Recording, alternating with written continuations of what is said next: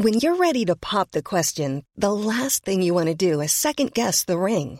At BlueNile.com, you can design a one-of-a-kind ring with the ease and convenience of shopping online. Choose your diamond and setting. When you find the one, you'll get it delivered right to your door. Go to BlueNile.com and use promo code LISTEN to get $50 off your purchase of $500 or more. That's code LISTEN at BlueNile.com for $50 off your purchase. BlueNile.com, code LISTEN.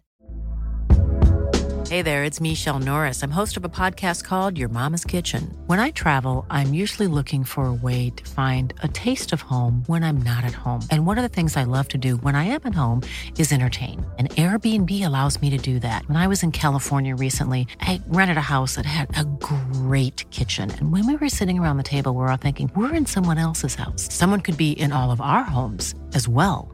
If you have a home, but you're not always at home, you have an Airbnb. Your home might be worth more than you think. Find out how much at airbnb.com/host.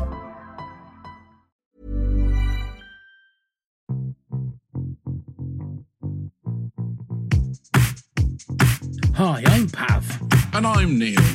And welcome to the Top 10 of Anything podcast. Let's start the countdown.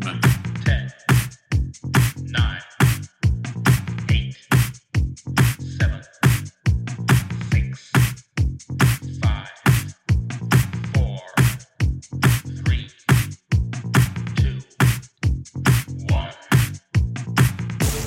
From a magician working at Disneyland to a stand-up comedian doing shows in front of thousands to being one of the greatest comic actors of all time, Steve Martin has made us laugh for over 50 years. The self-confessed wild and crazy guy has created, written and played some of the funniest roles in comedy. So excuse me and Neil as he gives us 10 wild and crazy Martin facts. Thank you very much, Pav. So here we go. His first ever job was at Disneyland selling guidebooks. I just said that.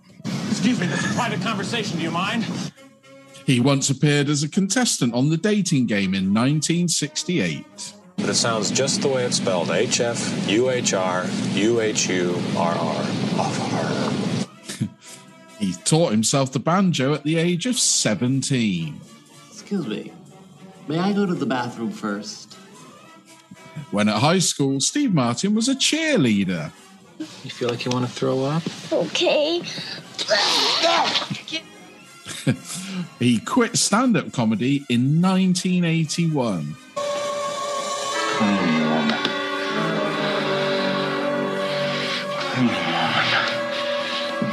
Clean woman. Steve Martin began suffering with tinnitus after starring in The Three Amigos due to the gunshots. I'm gonna buy you a diamond so big, it's gonna make you puke. He was Stanley Kubrick's first choice to star in Eyes Wide Shut.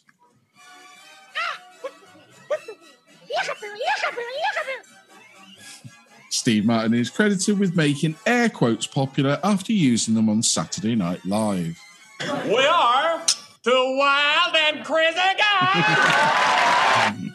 And he didn't become a father until he was 67. Excuse me, is that your nose or did a bus park on your face? And his highest grossing movie is 2009's It's Complicated at 225 million worldwide gross. I want a fucking car right fucking now. I'm surprised about that being his greatest box office success. Isn't it? Meryl Streep factor, isn't it? Yeah. I suppose there it is. And there's the voice, ladies and gentlemen. Will you please welcome, I'm assuming a Steve Martin aficionado.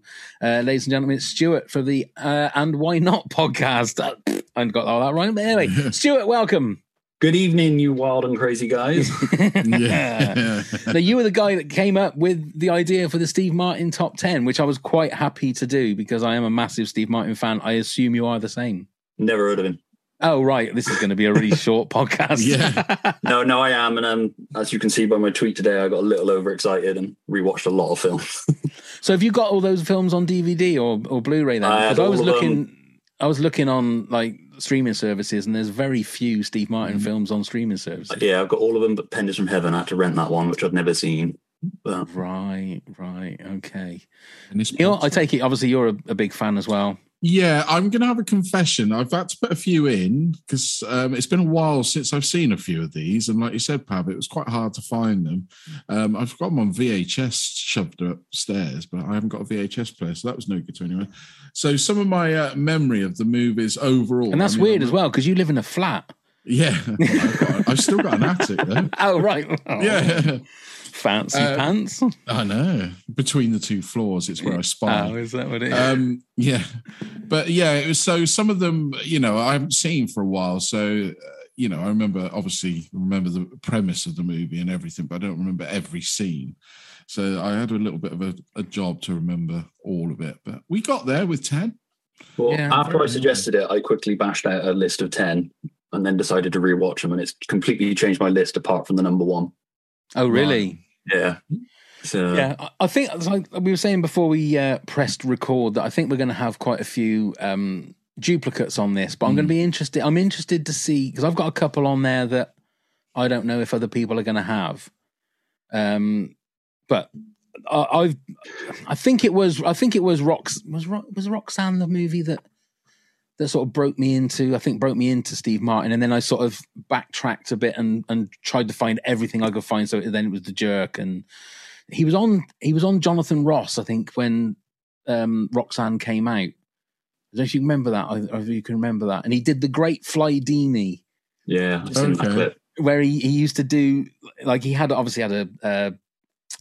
wooden hand, or he had a false hand, and then he would undo his flies, and then like all this magic would come out of his flies. Can you remember that, Neil? Sort of, yeah. Sort of. I don't remember it on the Jonathan Ross though. Yeah, it was when Jonathan Ross did the Channel 4, early Jonathan Ross. So it would have been like mid to late 80s. Well, it was 87, wasn't it? Was it 87? Yeah. So it was about then, and it was just when I thought, I need to watch everything that this guy has done. And then I think that was when the VHS of his live show came out, but it was like the 70s live show. So in front of like 20,000 people, and he did the arrow through the head and the bunny ears and the white suit and the Wild and Crazy Guy, I think is what it was called. So I don't know if anybody else has seen that. I've got the CD of it. I've seen clips of it online, but yeah, I've got the CD of it. Same as me. I don't ever think I've seen it all, only the clips. And then, oh, really? I've only ever listened to it. Yeah, it's really funny because there's a filmed bit at the start where he's teaching acting to, who was it? I think it's Paul Simon, David Letterman. There's a couple of other people, and like he's trying to purvey how to do comedy. And every time Paul Simon talks, Paul Simon sort of starts talking about the minutiae of writing music, and everybody just looks at him with disgust. Well, sometimes when I play in a minor key and everyone's looking at him, it's sort of like, you idiot. But I recommend if you can get the video of that. I'm surprised it's not on YouTube. There's only clips. Is it only clips? I mean, there might be if you go deep delving, but no, I couldn't find the whole thing. But. Right. I've listened to his. I can't remember. Is it Born to Stand Up? I think it is. His Born Standing Up is Born Standing Up. Really good. Amazing book. It's a fantastic book. Yeah, and he was saying about how he had to give up comedy because people weren't listening to the comedy because it was 20,000 people. It's just and they're all shouting like it's a rock concert. Yeah, absolutely crazy. But yeah, absolutely love him. Right, Stuart, kick us off with your number 10, please. My number 10 might be slightly controversial. Sergeant Bilko. I can't comment. I've never seen it. Slightly controversial. It's the film that Steve Martin felt didn't do well enough, so he took a break from comedy until Bowfinger. But rewatching it, it's actually a really good comedy. Really? Okay. Obviously, yeah, I've never watched it. He's not Phil Silvers, but he was never going to be. But he's Steve Martin, so a bit like his Inspector Clouseau. He's not Peter Sellers, but he's Steve Martin. If you can sort of see him doing his own thing rather than what came before, kind of thing. But it just works really well. It's a really nice mid-90s comedy, and it's nowhere near as bad as everybody sort of made it out to be at the time. There seemed to be a trend in the 90s of sort of slamming Steve Martin films for not being funny anymore. Possibly at the time it wasn't. I suppose with like the rise of Jim Carrey and all that 90s new wave of comedians, it possibly was a bit stale, but it's aged really well and I really like it. Apparently, originally it was meant to be Michael Keaton. And he stepped in and took over when Michael Keaton dropped out. It's one of 2 films that he took over from Michael Keaton on. I just, like I say, it's not going to be to everybody's taste. It's quite a broad one, but it's quite a nice, like I say, 90s comedy. I think Steve Martin's good in it. There's really good gags. He plays it really well. I really don't know. I because it was the same with the Pink Panther. I think I watched maybe 2 or 3 minutes of it and thought, I just can't do it, because you've got this built up idea of what Bilko is Phil Silvers, and tell me now, Stuart, have you got the Pink Panther in your top 10? Is that number 9? I can't say it's my number 1. No, no, I did rewatch. Anyway, thank you very much, ladies and gentlemen. It's time to go. No, I did rewatch it. It's quite surprising when you watch a lot of them together.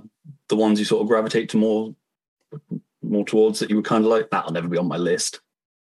And I thought, there's a couple I'm pretty sure you guys are going to have on yours, so I'm safe in not including them in mine. So I thought it was a good chance to sort of champion an underrated one. Right. Okay, that's fair enough.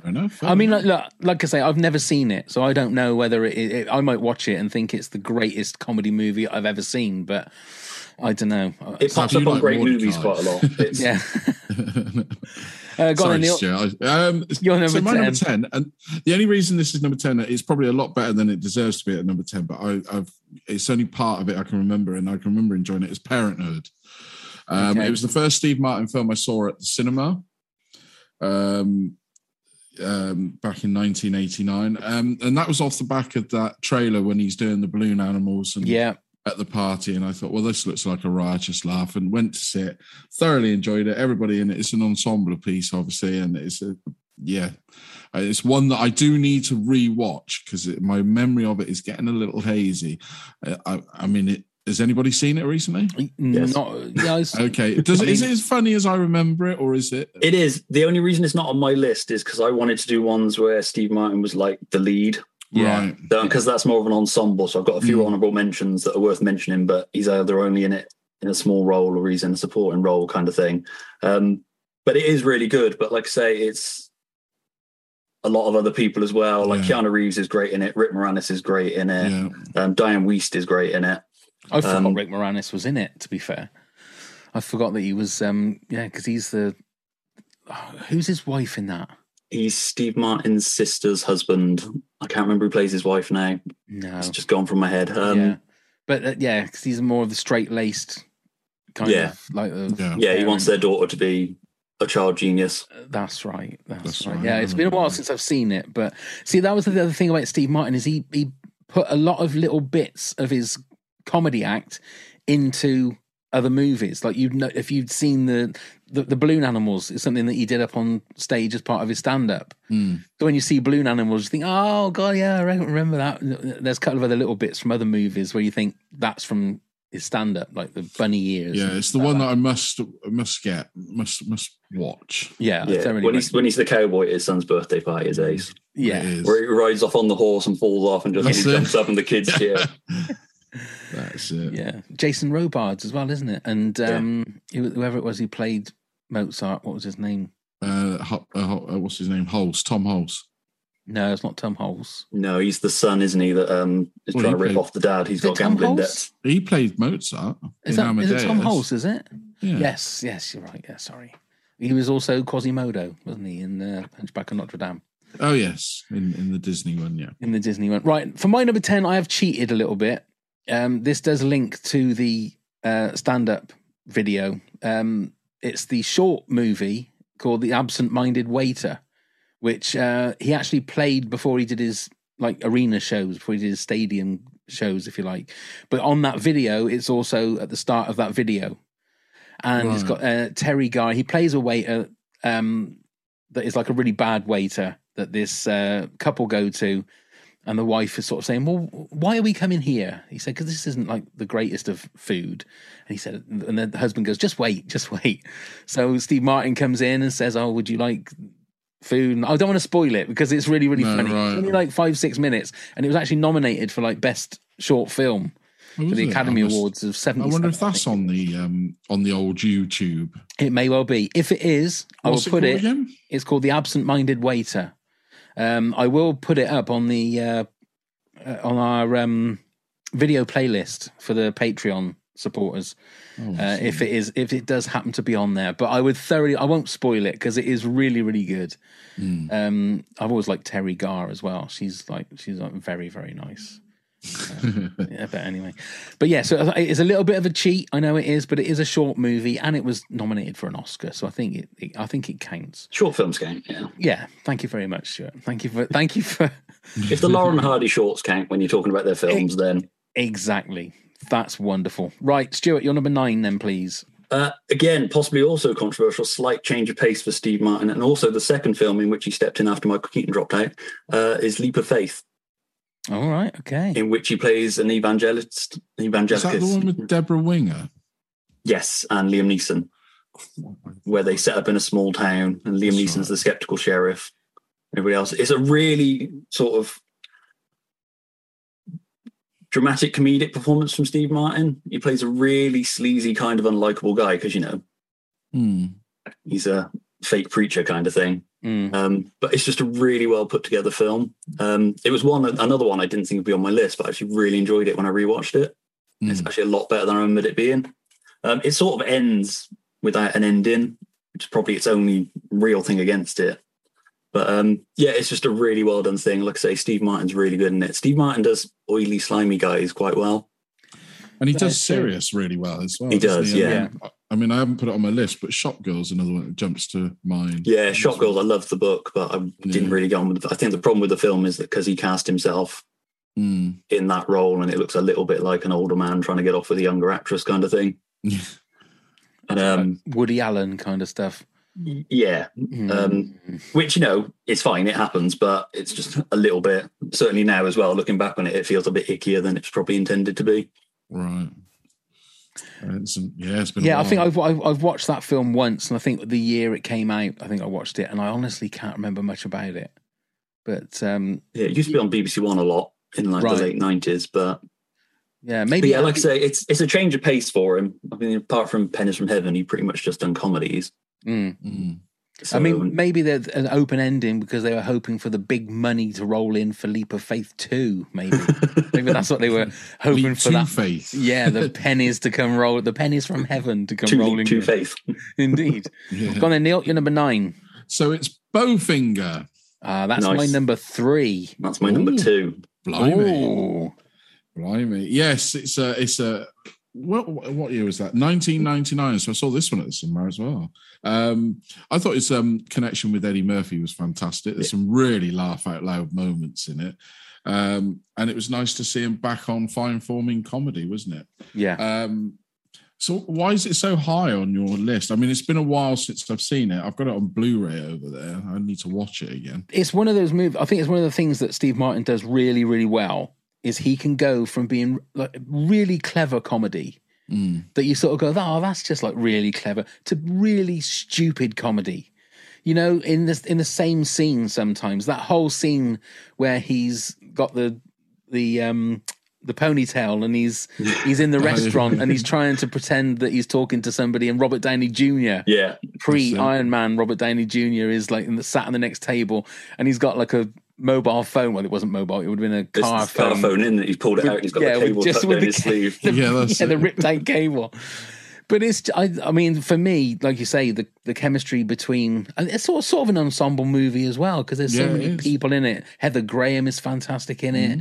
But I think it's Eddie Murphy being back to being really, really good and really funny as well. Well, that's it, because it was both of them back, wasn't it? Yeah. And like I say, this is the one in between Sergeant Bilko and this. He did The Spanish Prisoner, which was like a rare villainous performance from him.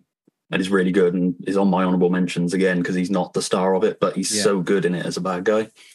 And then, like I say, he came back with this, and it's just such a great satire of Hollywood. Being a film fan as well, you sort of read all these different stories. And it's just, and like you say, Eddie Murphy as well is just amazing, and he's so lovable as Kit Ramsey. And what's his brother called now? Shit. Oh, Biff. Hang on. I need to have a look. Glorious Jiff, isn't it? Nick Kit and Jiff Ramsey. That's it. Yeah.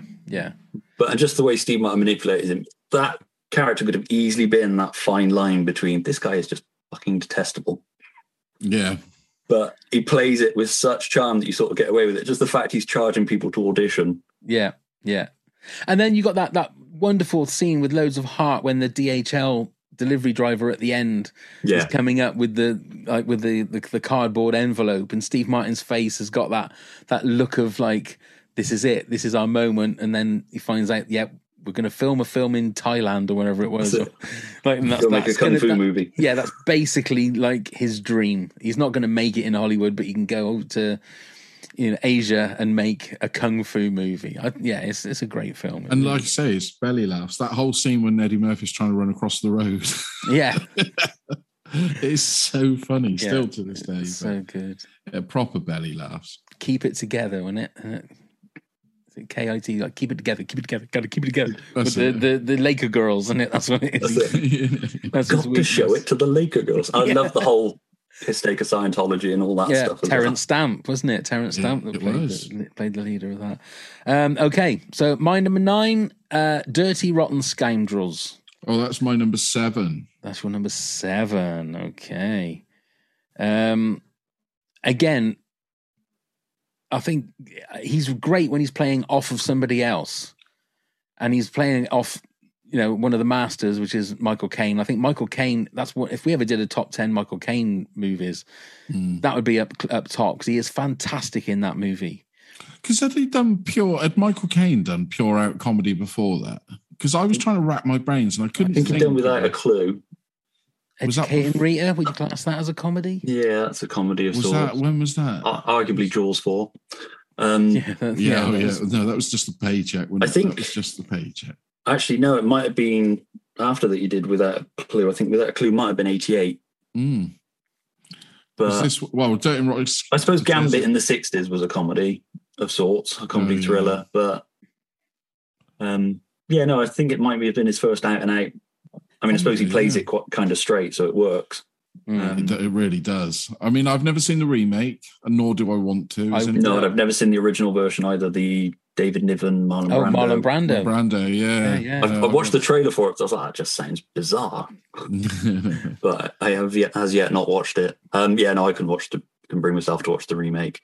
No. It might be fine, but it seemed to me one of those movies that just didn't need to be made. Well, no, they made it twice and they nailed it the second time. So yeah. And it just seemed to me, I'm probably going to sound very un-PC in that, but they just switch it to women, and it's just there's no need to do it. And I think if you were going to do it, that's probably the way to do it. But it is. But it just seemed like pointless. Just to be where left to go with it, kind of thing. And the cast in that is amazing. Like I say, Michael Caine's great. Glenn Headley is their target. The twist at the end as well is really good. It didn't make my list purely because I thought the character was quite similar to Bowfinger in certain ways. And I was trying to, and it was also one of the ones I thought I'd be safe with. Yeah, that is true. Of course, you got Emperor Palpatine as the butler. Oh, he's so great in that. Yeah, and Anton Rogers, I think, wasn't he the head of the police? Yeah, I think he was. Who was that? I can't remember. Yeah, Anton Rogers. There you go. I once served him when I worked for W.H. Smith's. Did you really? I did. Anton Rogers, when he was filming, what was the sitcom? May to December. Yeah, he was filming that around Cirencester. Really? I once served Lofty in HMV, if that helps. I once served Anne Robinson. Fluffy face. Did she wink at you? She didn't wink at me, but she did have a very fluffy face. She's got a really fluffy face. Very fluffy face. It was like serving a tangerine. Kiwi fruit. Anyway, Stuart, your number 8, please. My number 8 is All of Me. That's my number 7. I haven't put it on my list because it's been so long since I've seen that. This so is long. Such a good It's film. so good because he plays it as the straight man initially, and it's only once he gets Lily Tomlin as half of his body that he really gets to go full out physical comedy. It's arguably his most physical thing. The thing where he's trying to walk along the street and one half won't go. And when he needs to go to the bathroom, he's take it out. Take it out gently. Yes, and his wife at the time, Victoria Tennant, was in that movie as well. Yeah, with Proctor, wasn't it? Wasn't it? Proctor was the shaman that had like the metal ball. I love the blind guy. In the ball. Oh, the blind guy. Where he tells him he's white, and then he plays a little bit of music on his trumpet. He's like, "Damn, I am white." Yeah, that's right. Because he's from a jazz band, isn't he? Yeah. That's right. Yeah, there's some great lines. There's some great lines because he's a lawyer, isn't he? I think. Yeah, he's a lawyer, and he finds it ridiculous that he's got to be there for her to transfer her mind into Victoria Tennant's body. That's right. That's the whole thing, and then obviously she reneges on it. He gets trapped in his it's body. Just like I say, it's so wonderfully silly. It's one of those weird. If it was done now, it'd be like a 200 million high concept comedy. Yeah. It's a shame it's not had a decent Blu-ray release. The one I've got looks worse than DVD I've got looks worse than the VHS copy. Oh, really? Is it really? Yeah, Lily Tomlin, wasn't it? Lily Tomlin's great in it. Right. Yeah. Worked with him again on Pink Panther 2. Oh, really? Yeah. Oh, I've only seen the first Pink Panther, and that was a while ago. The only bit I remember of the original Pink Panther, the first Pink Panther was when he was trying to say, "I would like hamburger." A burger. Yeah, I wind my wife up with that all the time.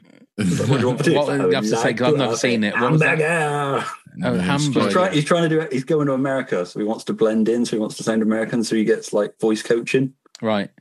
And it's just the way the clips on YouTube. It's well worth checking out, even if you don't watch the rest of the film. That little scene is a comedy masterpiece. That's a shame, but that's the thing with some of Steve Martin's films. Even the worst ones have got some absolute little moments of gems in them. Yeah. See, I wouldn't put that past Steve Martin because he is a comedy genius. You feel like he's a very clever person. You could give him any shit line and he would still be able to get some kind of gold out of it. That's that's the mark of the man more than the material, if you like. Like I say, the big problem with the Pink Panther films is that the Peter Sellers ones exist. Yeah.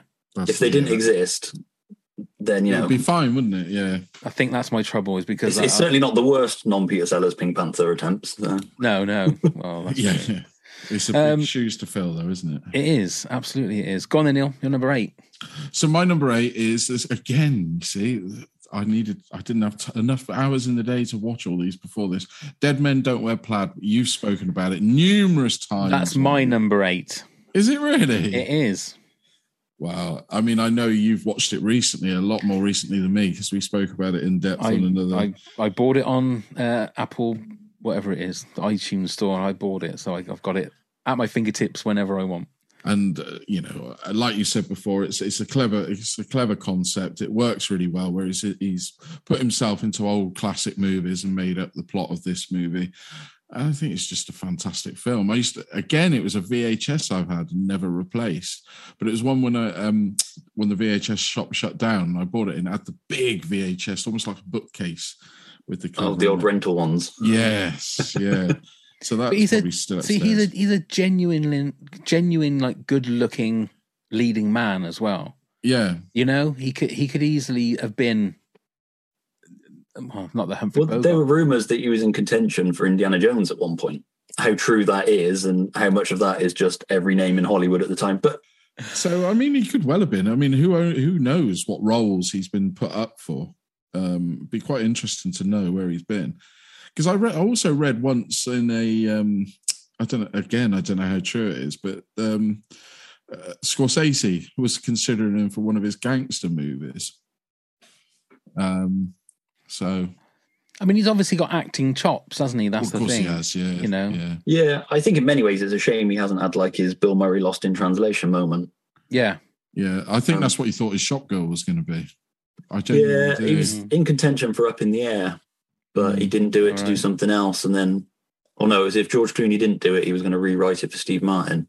Right. I mean, I suppose Only Murders in the Building now, he's sort of getting that time to shine again. Only Murders in the Building feels like a culmination of his entire career. Yeah, but that is really one good. Character. I do. Have you seen that, Neil?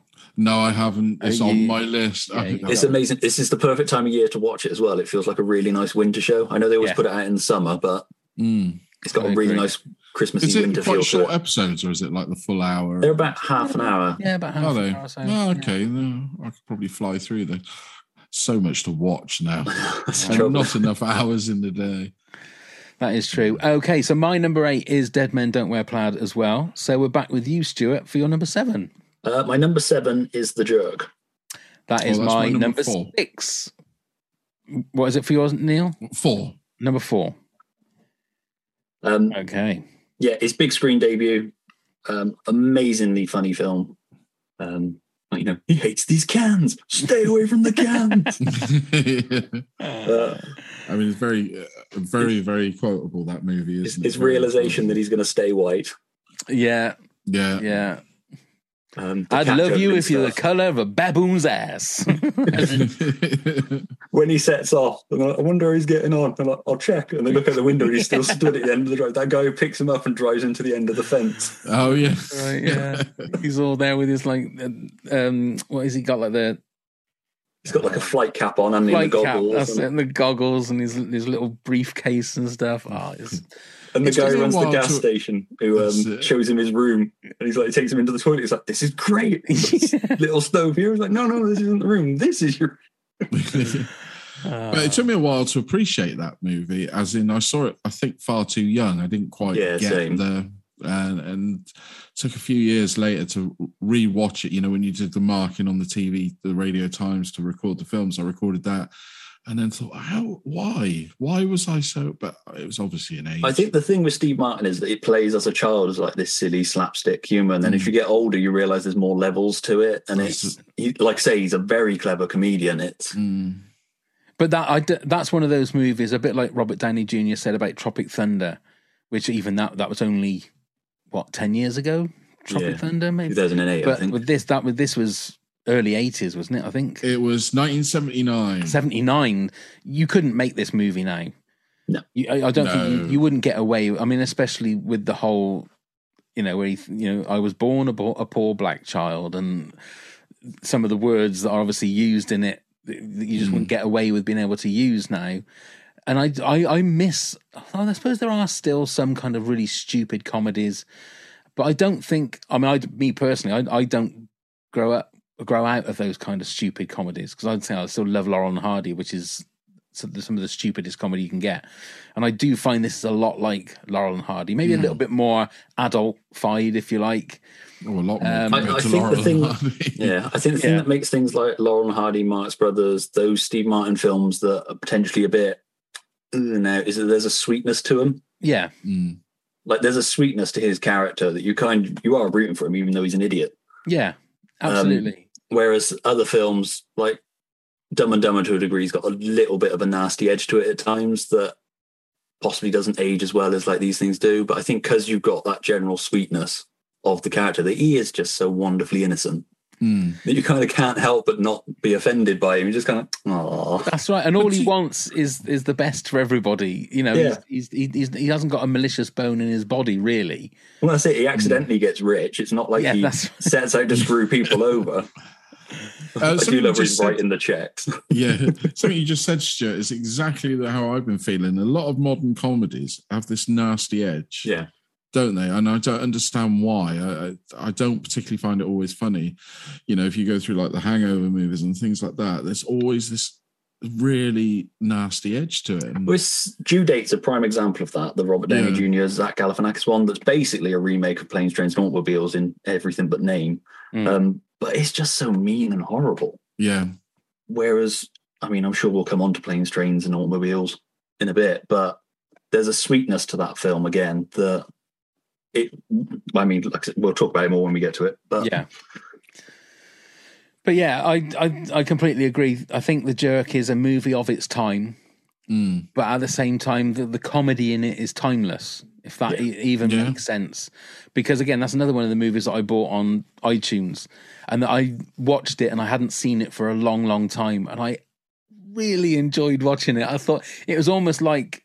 Not watching a black and white movie, but it was watching a movie of a different era and a time when you could say anything and you could do anything and nobody was going to turn around and say, that's sexist, that's misogynistic, that's racist, that's homophobic. There was none of that. It was that time where you could just say what you wanted and do what you wanted.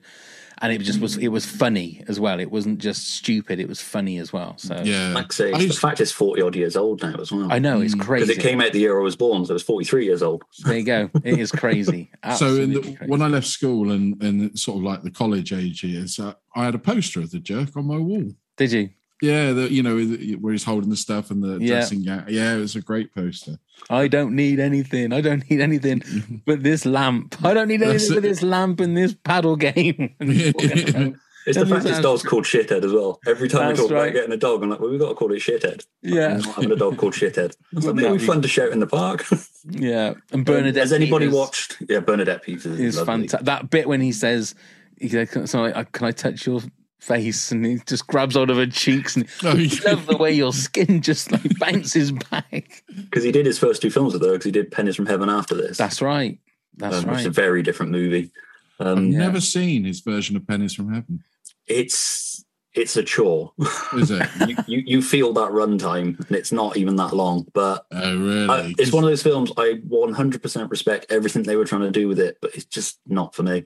Because the TV series of Bob Hoskins and that was absolutely sublime, wasn't it? So I just wondered how it held up, but I probably won't bother then. Yeah, I've never seen it either. I always get it mixed up with the Singing Detective for some reason. Yeah, that was another one they did a Hollywood version of, wasn't it? But that's the same writer. There you go. Oh, was it? Yeah, it's Dennis Potter. Yeah, that's why. Brian Potter, Harry Potter. Has anybody seen The Jerk 2? No, I didn't even realise there was a Jerk 2. Yeah, there was a made-for-TV Jerk 2 that had different actors in it. Who was the main guy in that? I honestly can't even remember the name. Martin Stevens. I think there was only one actor that carried over from the film, but it's just, I've seen clips of it. I mean, you can't even find the trailer on YouTube, but it's. Oh, I didn't even know they did that. It's very much diminishing returns. I think Steve Martin's got a credit on it just because he created the characters. But and it was like Dumb and Dumber 2. It's the Jerk TOO, not TWO. Oh, really? So that's showing you that it's. What year was that redone, pal? 80 or 81? 1984. Oh, it was later than I thought.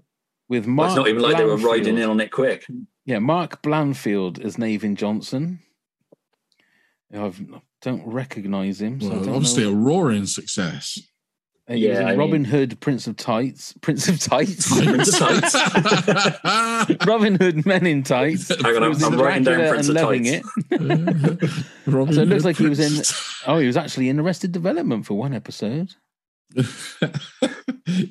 doesn't redeem the Jerk 2, though. Doesn't redeem the... No, Dracula Dead and Loving It. Saved by the Bell. Yeah, so, well, yeah. Well, he's had a career, hasn't he? But he's had a career. Yeah. It's just such a bizarre choice to make another Jerk movie without Steve Martin. Yeah.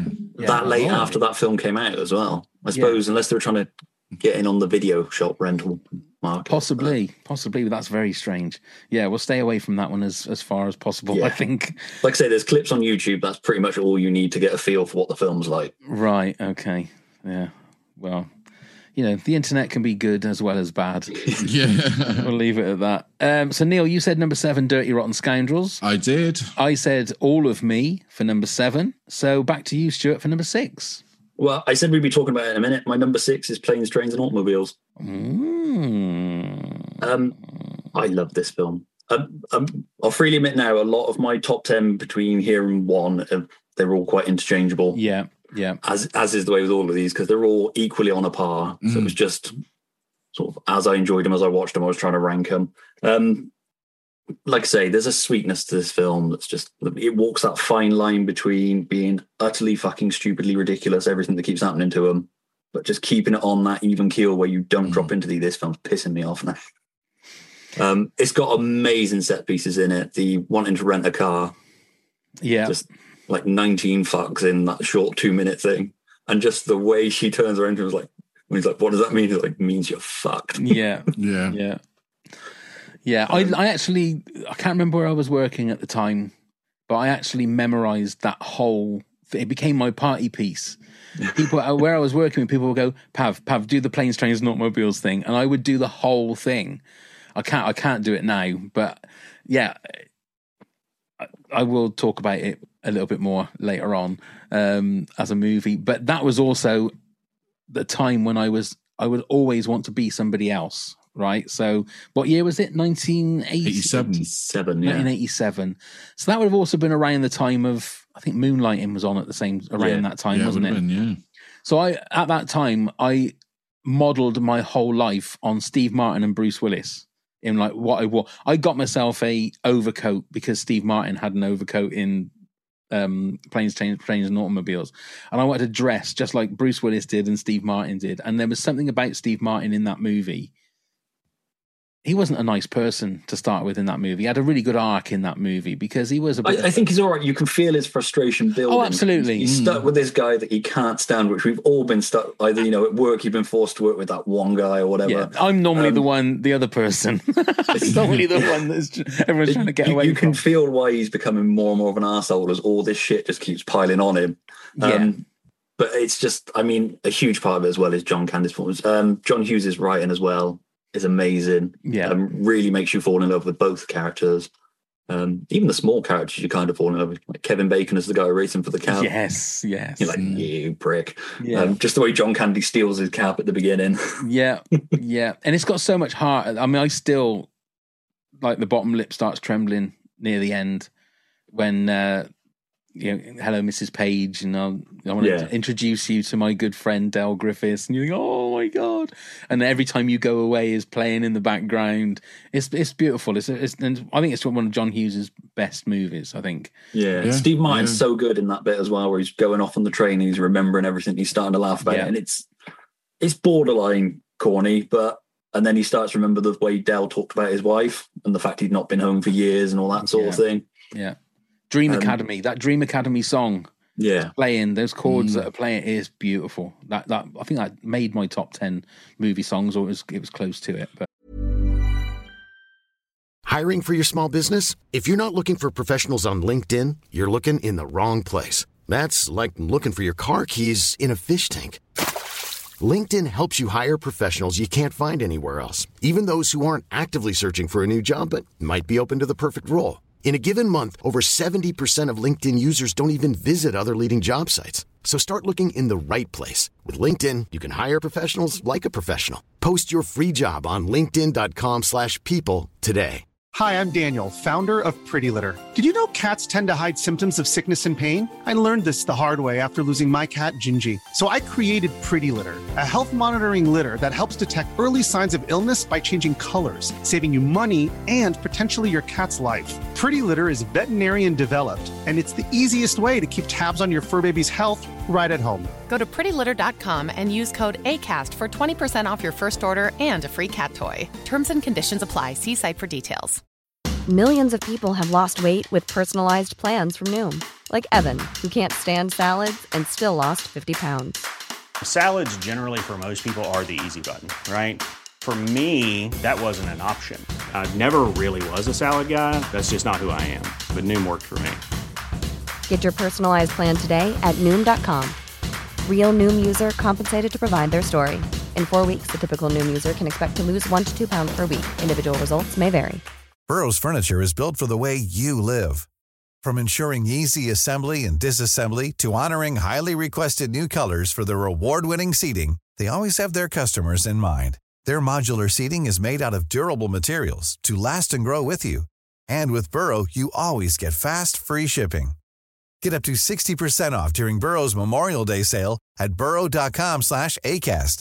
That's burrow.com/ACAST. burrow.com/ACAST. But yes, I'm sure we'll talk about it a little bit more later on. Yeah. I'm sure we will. So go on then, Neil, you're number 6. Wow, Stuart didn't put cameos in, but I did. Little Shop of Horrors. I love this musical, and I think Steve Martin is the highlight as the sadistic dentist. Excuse me.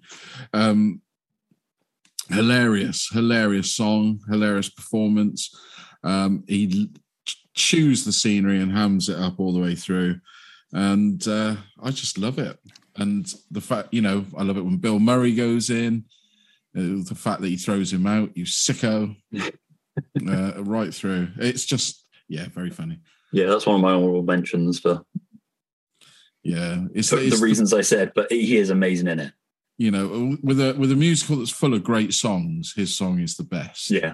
It's the one I go to most on the soundtrack. Yeah, he kind of steals the show in that movie. He does. He really does. So, yeah, that's that one.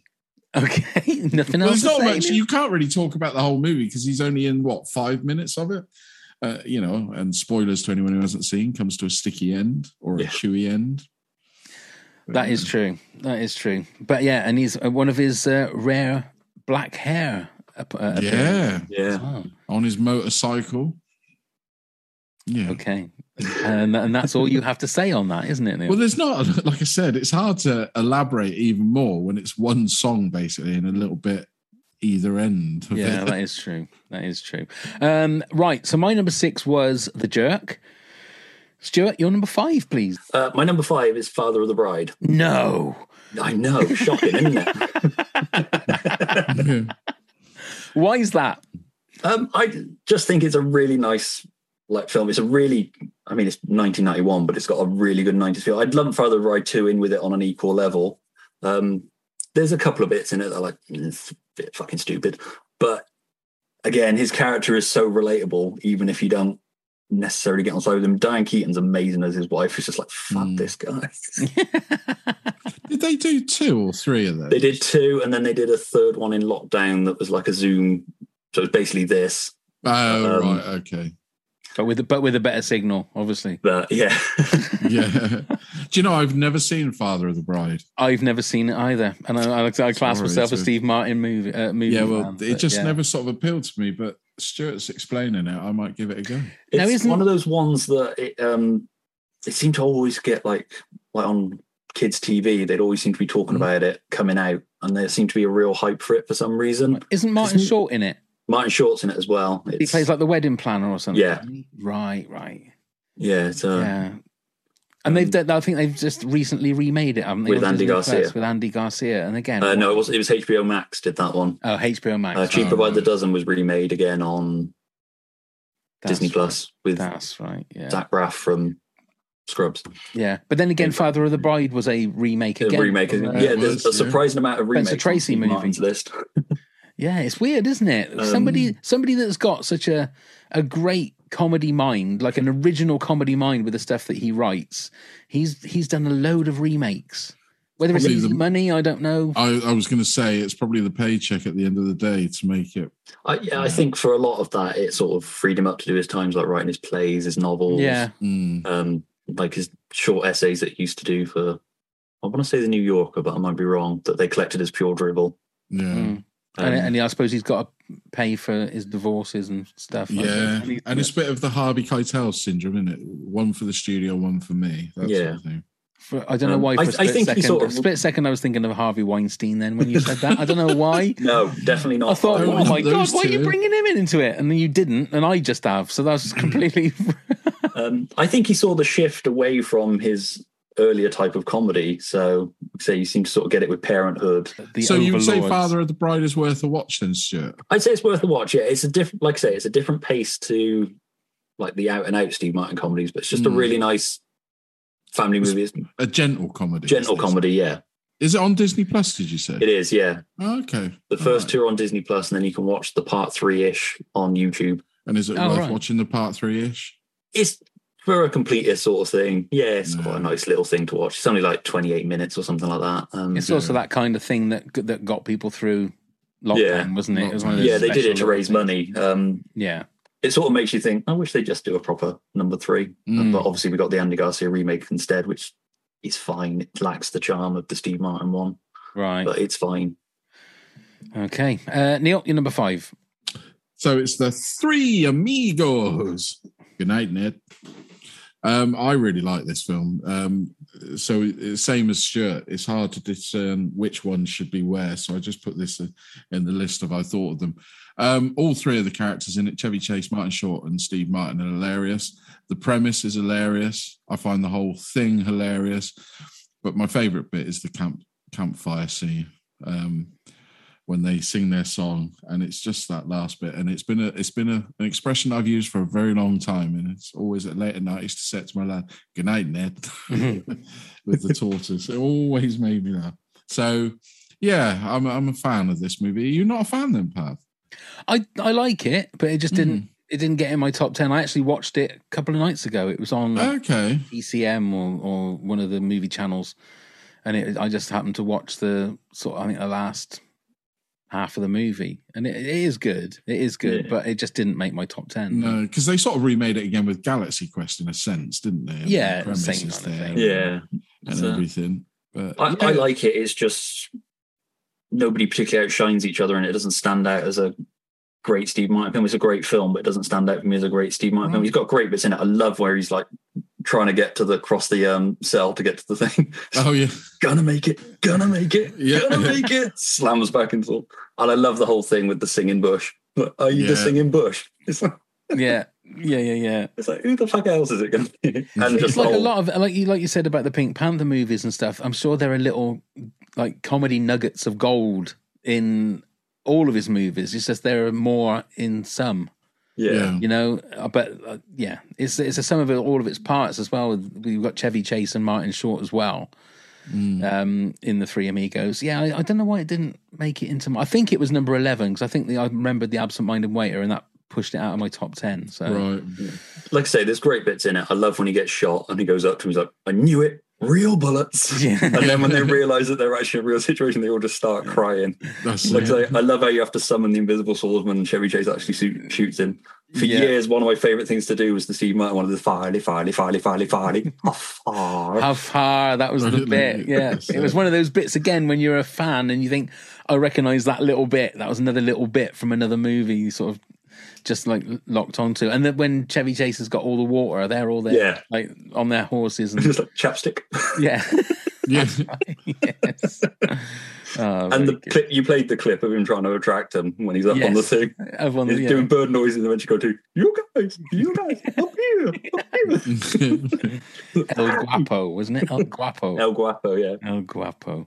Okay, my number 5 is one of those movies that I found was like, it's beautiful, it's clever, but it's also stupid in little bits as well, and that's LA Story. I don't know if either of you got it in your top. Well, no, this is one of the ones later. I've only ever seen it once, and that was when it first came out of the cinema. So I haven't seen it since. Really, I think that like some of the music in it, I was Enya doing the music and stuff, but just again so funny in places. I think it was one of those films that it felt like it was obviously a very personal movie for Steve Martin. It was like a movie he wanted to. I think he wrote that one, didn't he? Yeah, he did. Yeah, I've got the screenplay. Have you got that? Have you? And he's just fantastic in it. And Richard E. Grant is great in it. Yeah. It's got Marilu Henner is fantastic in it. And again, it's very much like Bowfinger. It shows you a little bit of what the scene of LA is like. You know, nobody walks in LA. They drive 2 houses to get to their next door neighbor or something. That's just what they do in LA. So for me, it's and you said you've only just watched it once, Neil. Yeah, and that's when it first came. I don't know. I genuinely don't know. When I looked through the list, I'd sort of forgotten about it. If that makes sense. Yeah, because I saw it at the cinema back in whenever it was it 91? 91, yeah. 91, yeah. Yeah. And I don't know. It's sort of never been reminded, never seen it anywhere. So yeah, I'm going to have to search it out and look at it again. I'd sort of almost literally forgotten about it until I looked at the list. Wow, that's surprising. But yeah, that's my number 5. I'm sure we'll be talking about that a little bit later on. So, Stuart, your number 4, please. My number 4 is Roxanne. That's my number 4. And that's my number 3. Oh, we nearly had a clean sweep. Nearly. Again, I think this is just a wonderful film. I love Steve Martin adapting old things. Didn't work quite so well in A Simple Twist of Fate, but that film's got its own issues. But yeah, this is just perfect. The cast is perfect. I mean, you can see how easily he just falls in love with Daryl Hannah. Yeah. Beyond the fact that she's Daryl Hannah, she's just such a lovable character. Yeah. His best friend's great. The fire crew are there because it's a fairly straight role again for Steve Martin. Beyond the nose, he's a fairly straight character. It's the fire crew that are like, you know, the oddball crew, the over the top sort of characters. And it just balances it all perfectly. It's like, you know, instead of a sword fight, it's the fight with the tennis racket at the beginning. Yeah. Where Daryl Hannah locks herself out and he's like, do you want me to get your coat? She's like, no, I thought I'd just get freeze and walk home naked. And then the next shot is him walking along and she's behind a bush. Yeah. But the thing was, you couldn't find a coat? He's like, You said you didn't want one. She's like, it was sarcasm. It's like, oh, we don't do sarcasm this day. Yeah.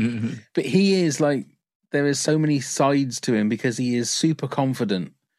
Or he looks super confident, put it that way. To everybody else, he is super confident. He's a great cook. He can write. He's the fire chief. But his nose is a thing, is what his insecurity is.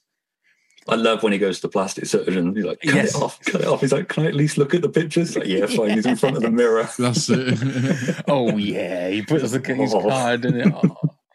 He said, no, you've had rhinoplasty before. You've been in comas before, haven't you? So he's obviously trying stuff like that because he's got a bottle of gin or a bottle of vodka, hasn't he? He's on the table. Yeah. And, what's her name? From The Shining is like his best friend. Oh, Shelley Duvall. Shelley Duvall, that's right, yeah. Rick Rossovich is great as the muscle. Fred Willard as the mayor. Fred Willard. Oh yeah, right. Yes. Yeah. Yes. It's a great story, and it's I like the fact that they brought it to the masses. That story, Cyrano de Bergerac. So yeah, I think it's just a timeless piece because that's been made countless times. Yeah, to the point where I can't enjoy any other versions. Oh really? It's like it's not. It's like I really want to watch the Peter Dinklage one, but at the same time, I'm kind of like, it's not Roxanne though, is it? No. That although that is supposed to be really, really good, isn't it? I have heard. Yeah, and it dropped on Prime. Oh, did it? It's dropped on Prime now, is it? Oh, yeah. Because I really like Gerard Depardieu's version. I think that is sublime. I think that performance, that acting. I mean, it's a totally different film to obviously Roxanne, but yeah, it's a sweet, sweet story, isn't it? It is. It's just small town America as well. There's something romantic about small town America on film. Mm. There's a couple of bits in it that are a bit odd, like when he pretends he's been taken by aliens. He tells the old ladies that they're at Daryl Hannah's house looking for old ladies to have sex with. Like, what's this scene for? That's right. That was the clip I remember that was played on the Jonathan Ross show. That was it. That was the clip. Yeah, when he gets dropped, it looks like he gets dropped down, and he tells the old ladies and you got the crew trying to get the cat out of the tree, and he just comes along and puts out a thing of cat food. Then when they're driving back, they still got the ladder up, and he gets to the firehouse to check, and he's like, "Oh no, it's fine." Then he walks around the side and is sticking out the side of the building. Yeah. And it shows that again how sad I was at that time. I used to go out dressed in blue chinos, white shirt, like a dark tie, and a cap. And I think did I say this to you, Neil? I think we said it on another podcast. I bought a nose. Yeah, I thought bought a long nose, so I could sit at home and pretend that I was C.D. Bales was basically who. Did you ever wear the nose out?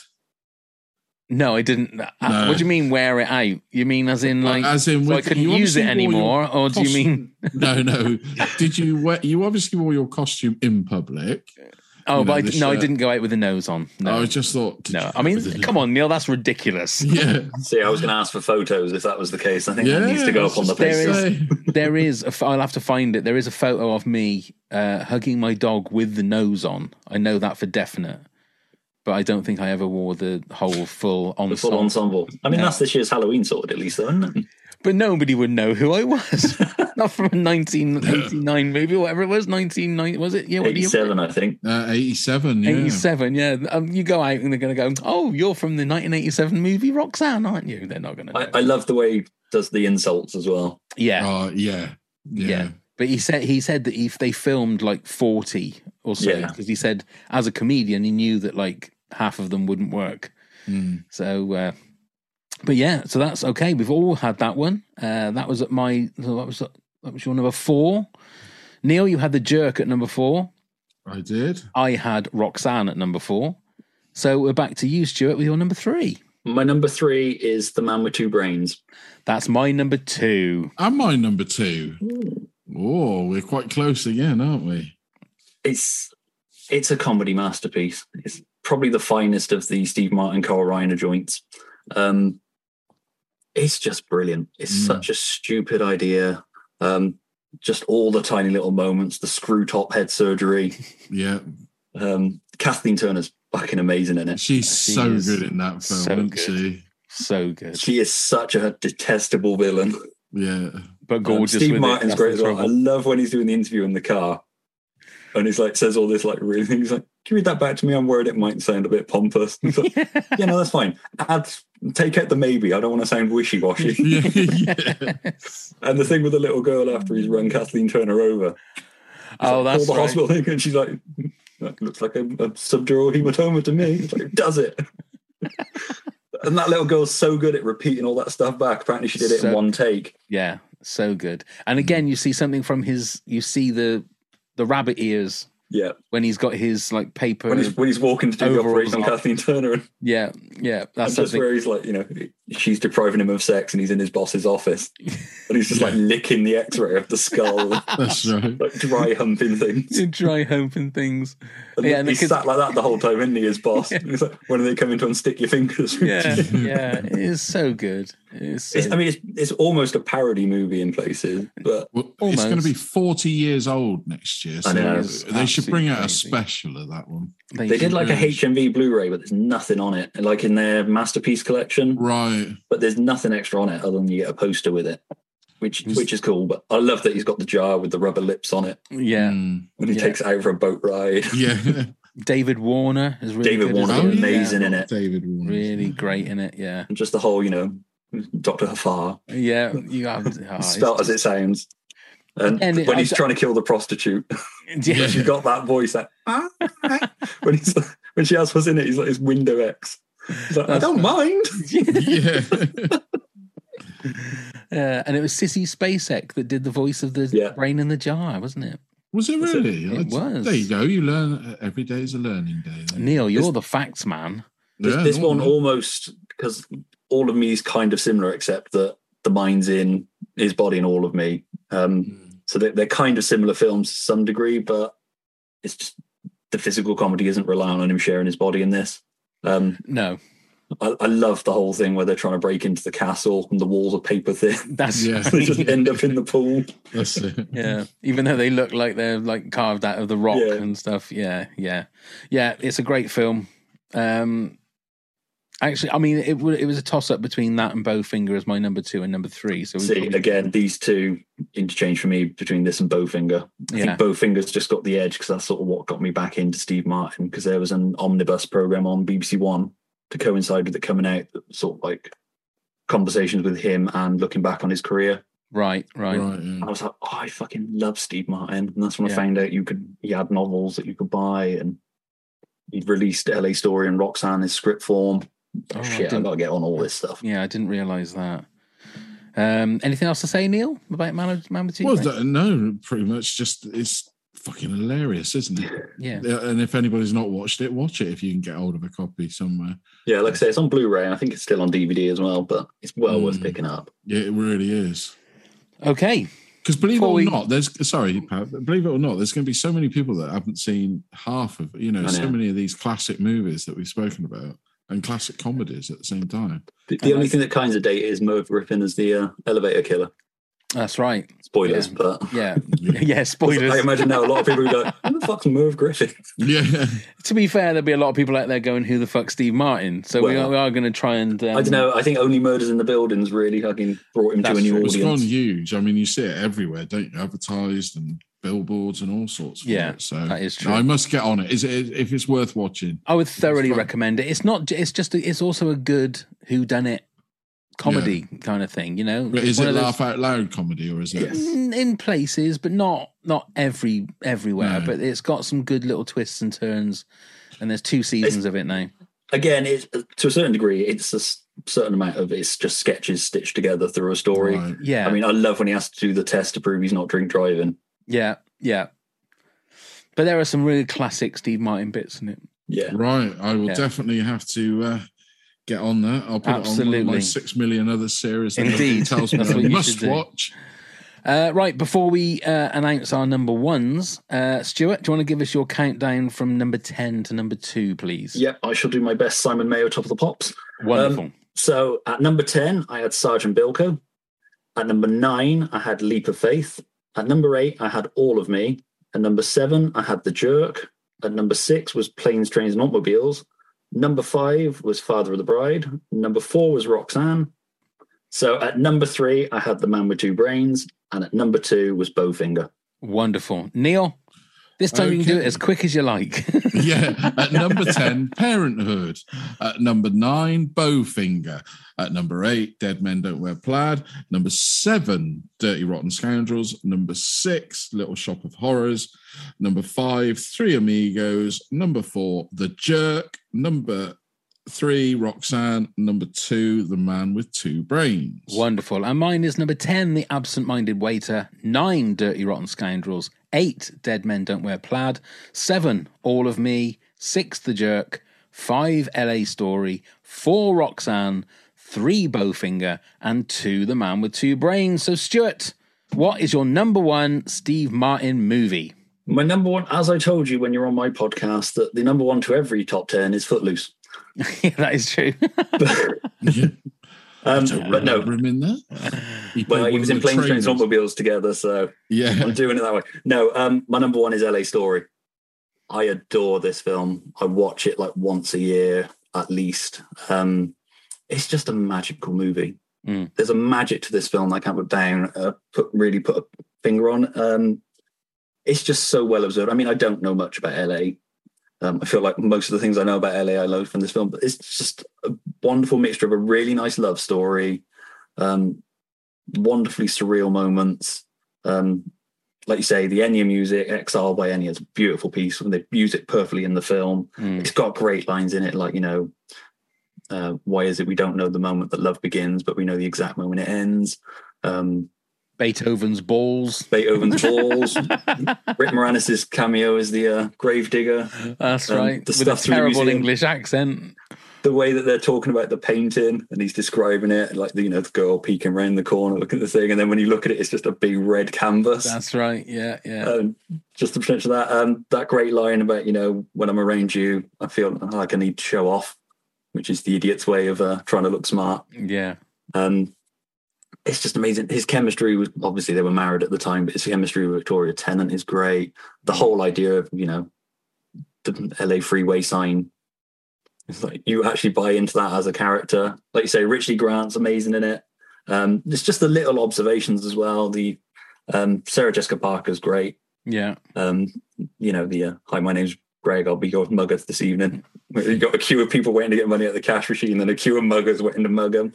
Him trying to get a table at the restaurant with Patrick Stewart. That's right. Him ringing up to do it, and he's like, "No, I'm renting. I just sold a condo." Yes, in this soft market. Woody Harrelson is his boss. He's like, well, "What kind of idiot would listen to a wacky weatherman?" He's like, "This idiot, you're fired." Yeah. It's so good, so good. I it's been a while since I've watched it, but I would thoroughly recommend it. Neil, definitely add it to your list. I need to watch it again. It's been 41 years ago, 31 years ago or whatever. So it's a bit forgotten. Lordy. Okay then, Neil, I got a funny feeling that we've got the same number 1. What, Cheaper by the Dozen 2?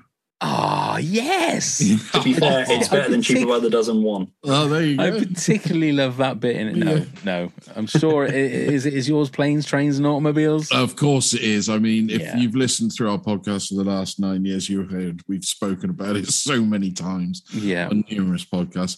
It's what I call it'll be in my top 10 comedies. There you go.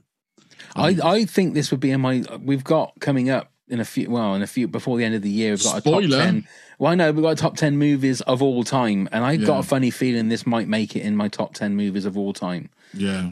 I think it's got absolutely everything. Got heart, got soul, amazing laughs, tears, just the whole shebang. Like you said, I probably agree with you. It probably is John Hughes' best film, controversially to some people, but no, I think it is. Yeah. I mean, it's not relying on bratty American teens for one. So. Yeah, well, it's true. It's laugh out loud. It really is laugh out loud. There's so many, and I am going to use the I words because you hear people spew it around all the time. So many iconic scenes in it, laughter scenes, situations that happen. I'm not going to start speaking them all again because Stuart did a very articulate job of it. So, Yeah. What can you say? There isn't anything else we can say, I don't think. Except those aren't pillows. I did think it might have been a parody movie top 10 where we got the same number 1, all of us. But no, Stuart had to ruin that at number 6. Sorry. It's like I say, LA Story for me, I think because it's one that he wrote as well and it's so personal to him. Yeah. It's just, it feels the most Steve Martin of, it feels like that's what he'd been building towards. So I've got vague memories of LA Story. Is it that's the one where he's on the roller skates? Yes. Yes, going through the... When the billboards on the side of the road start talking to him, as in they're That's right. they're writing. It's the freeway sign, yeah. But alas, I somehow just... Did you just say alas? Yeah, alas, I have not seen it in 31 years. Oh, Neil. Yeah. So before I go through our honourable mentions then, Stuart, you said you had a couple of honourable mentions. What were any more to add? We touched on a couple of them. So obviously Parenthood, Spanish Prisoner and Little Shop of Horrors. And the other one was just Grand Canyon, in which he basically plays a version of the film producer Joel Silver. Right. He's not in it very much, so it didn't go on my list, but it's a really, really good film. It's, that's when he had a white beard and moustache, wasn't it? Do you know the white beard, yeah. White beard in that, yeah. But yeah, he's like this ultra-violent film producer. Right. It's just a great Steve Martin performance, but it's a small part of an ensemble film, as with a lot of Lawrence Kasdan films. It's like the big chill and all that sort of thing. Yeah, that's right. Yeah. He's a small part of a bigger thing, but so good in it. And I recommend that Omnibus documentary as well. It's on YouTube. If you put in Omnibus Steve Martin, it'll come up, the full hour-long episode. That's well worth checking out as well. If you want an overview of Steve Martin's career up to 99. Yeah. So yeah, I got a feeling I've watched that. Yeah. That was one of the things, yeah. Okay, our honourable mentions we've got here. At Hugenbard said Planes, Trains and Automobiles is one of the finest buddy comedy road movies ever made. Steve Martin and the legend that is John Candy make such a funny, bittersweet combination. Always has me in tears at the end. Also, Dirty Rotten Scoundrels that has me in laughter tears. Phil James says pointy birds are pointy, anoint my head a 90, and I was a poor black child. Lisa Buchanan says, oh, wow, this would have been very difficult for me. 2 of my choices would be in my top 100 of movies. It's Complicated with Meryl Streep and Parenthood with Mary Steenburgen. Bergen? Yeah, Mary Steenburgen. Bergen. And honourable mentions, Three Amigos, All of Me with Lily Tomlin and The Jerk. Stu Grant said The Man with Two Brains, Planes, Trains and Automobiles, Dirty Rotten Scoundrels, The Jerk, Bowfinger, LA Story and Roxanne, all in our top 10s. Nancy Trickles just said, yeah, what he said, because she posted just underneath I love what that. Stuart said, so that saves her having to do loads of typing out. Anna Cochran, hello Anna, said LA Story was so good, and The Jerk, I was born a poor black child. That seems to be everyone's favourite quote. Yeah. My ma said All of Me, my favourite Steve Martin film, although I love everything he does. And when All of Me came out, I thought that Lily Tomlin looked like my mum, which she can't see, but whenever I saw that film, I always thought, God, she looks just like my mum. It's weird how you see your parents in certain actors and actresses, isn't it? I know. It's completely not there, but there's just something about them that it's like an essence of them. Absolutely. At Andy McEwen 1 said Dirty Rotten Scoundrels, Planes, Trains and Three Amigos got to be the top 3.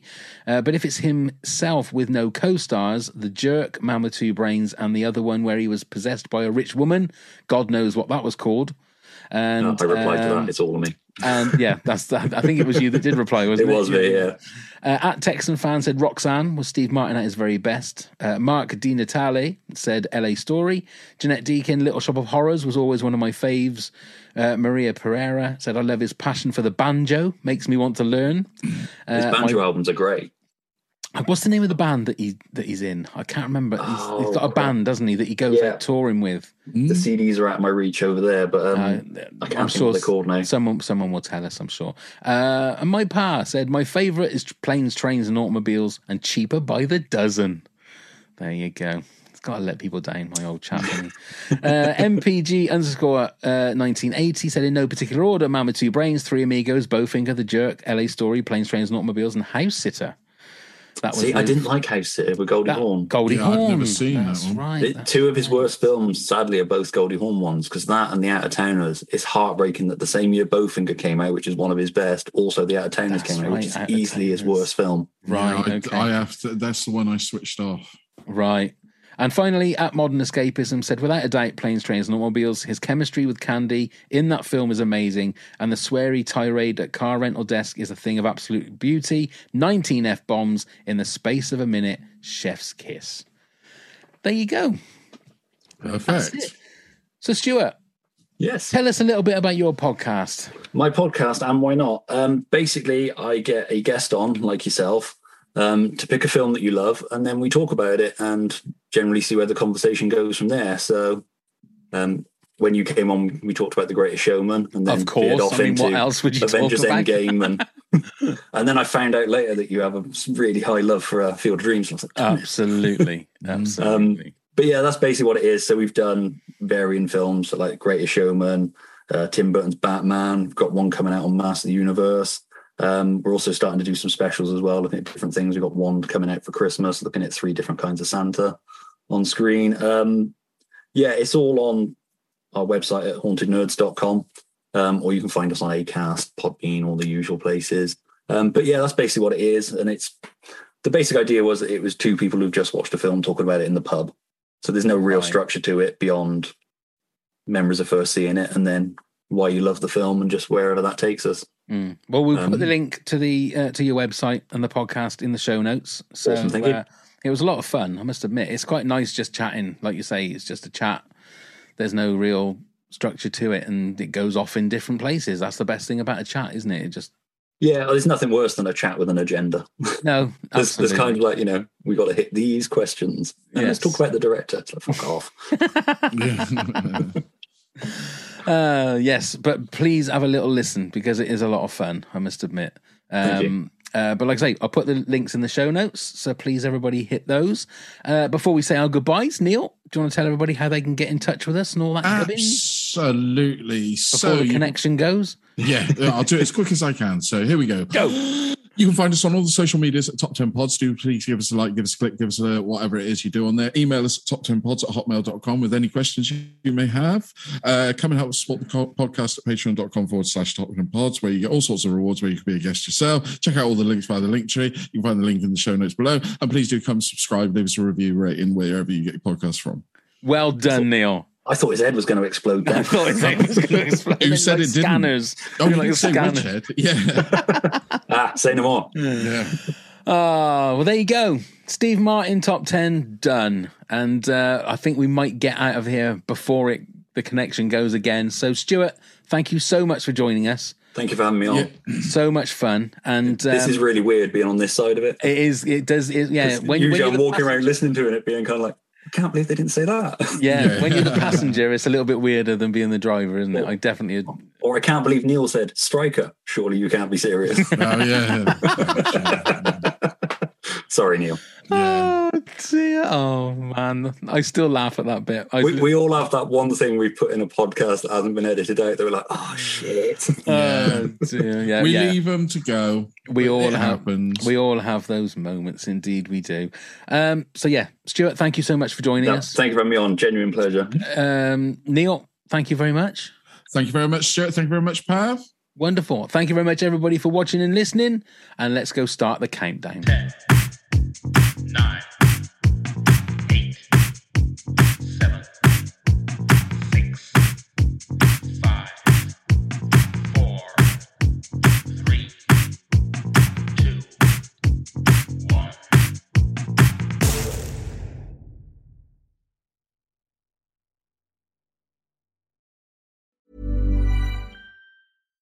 Hi, I'm Daniel, founder of Pretty Litter. Cats and cat owners deserve better than any old-fashioned litter. That's why I teamed up with scientists and veterinarians to create Pretty Litter. Its innovative crystal formula has superior odor control and weighs up to 80% less than clay litter. Pretty Litter even monitors health by changing colors to help detect early signs of potential illness. It's the world's smartest kitty litter. Go to prettylitter.com and use code ACAST for 20% off your first order and a free cat toy. Terms and conditions apply. See site for details. Mom deserves the best, and there's no better place to shop for Mother's Day than Whole Foods Market. They're your destination for unbeatable savings, from premium gifts to show-stopping flowers and irresistible desserts. Start by saving 33% with Prime on all body care and candles. Then get a 15-stem bunch of tulips for just $9.99 each with Prime. Round out Mom's menu with festive rosé, irresistible berry chantilly cake, and more special treats. Come celebrate Mother's Day at Whole Foods Market. Even when we're on a budget, we still deserve nice things. Quince is a place to scoop up stunning high-end goods for 50 to 80% less than similar brands. They have buttery soft cashmere sweaters starting at $50, luxurious Italian leather bags, and so much more. Plus, Quince only works with factories that use safe, ethical, and responsible manufacturing. Get the high-end goods you'll love without the high price tag with Quince. Go to quince.com/style for free shipping and 365-day returns.